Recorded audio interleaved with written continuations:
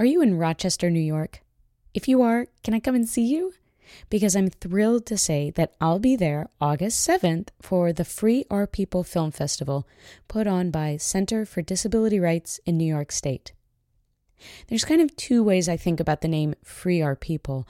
One is that we have to continue to work to ensure disabled people maintain the right to live in the community, and that right is actually enforced.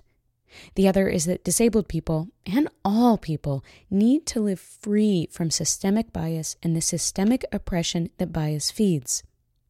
Ongoing bias in the U.S. around disability shows up from segregated special education and segregated proms, to putting people into nursing facilities even if they don't require 24-hour nursing care, to denying care, or even suggesting assisted suicide to disabled people without a terminal illness, and allowing abuse and negligence in long-term care facilities and places like Judge Rotenberg Center.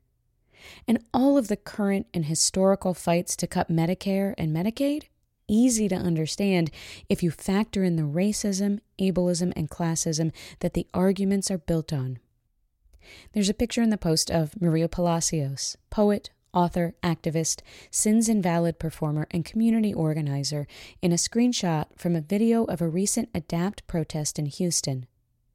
Maria is a Latina in a tank top and skirt. She sits in a manual wheelchair, and resting on her legs is a sign. It says, "Nasty Crip Resistance, Free Our People."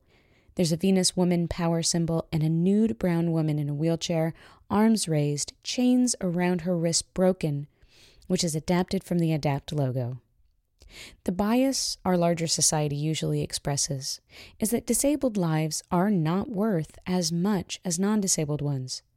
That disabled people can and should be described by limitations and their capacity to get normal, or be nauseatingly viewed as angelic and inspiring for being alive at all.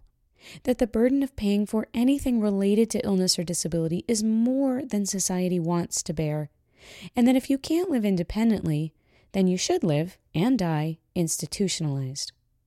Most media out there, positive and negative, will focus on white people as if no other parts of disability community matter.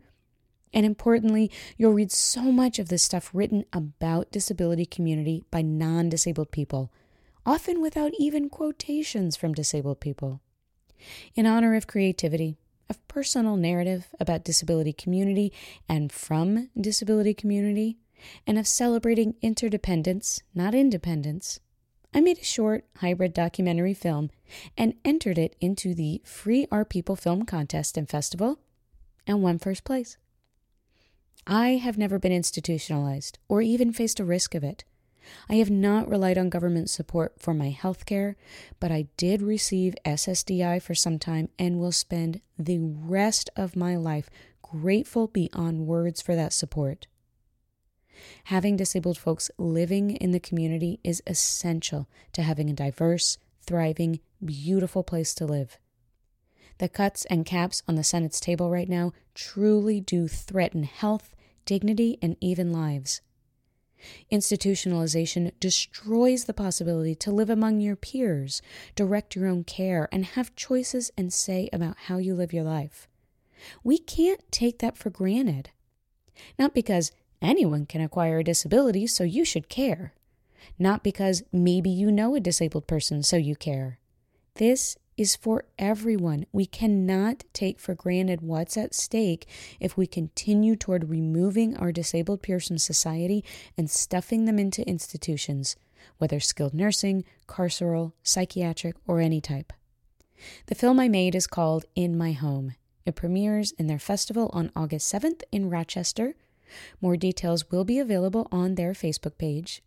After that, it will show a few more places. Here are the stars of the documentary.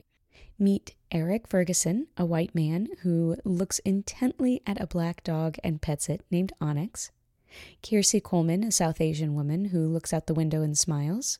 And Yulia Arakelian, a white woman who looks off into the distance with a black and white cat in her lap. Not pictured? Rowena, Kiersey's cat.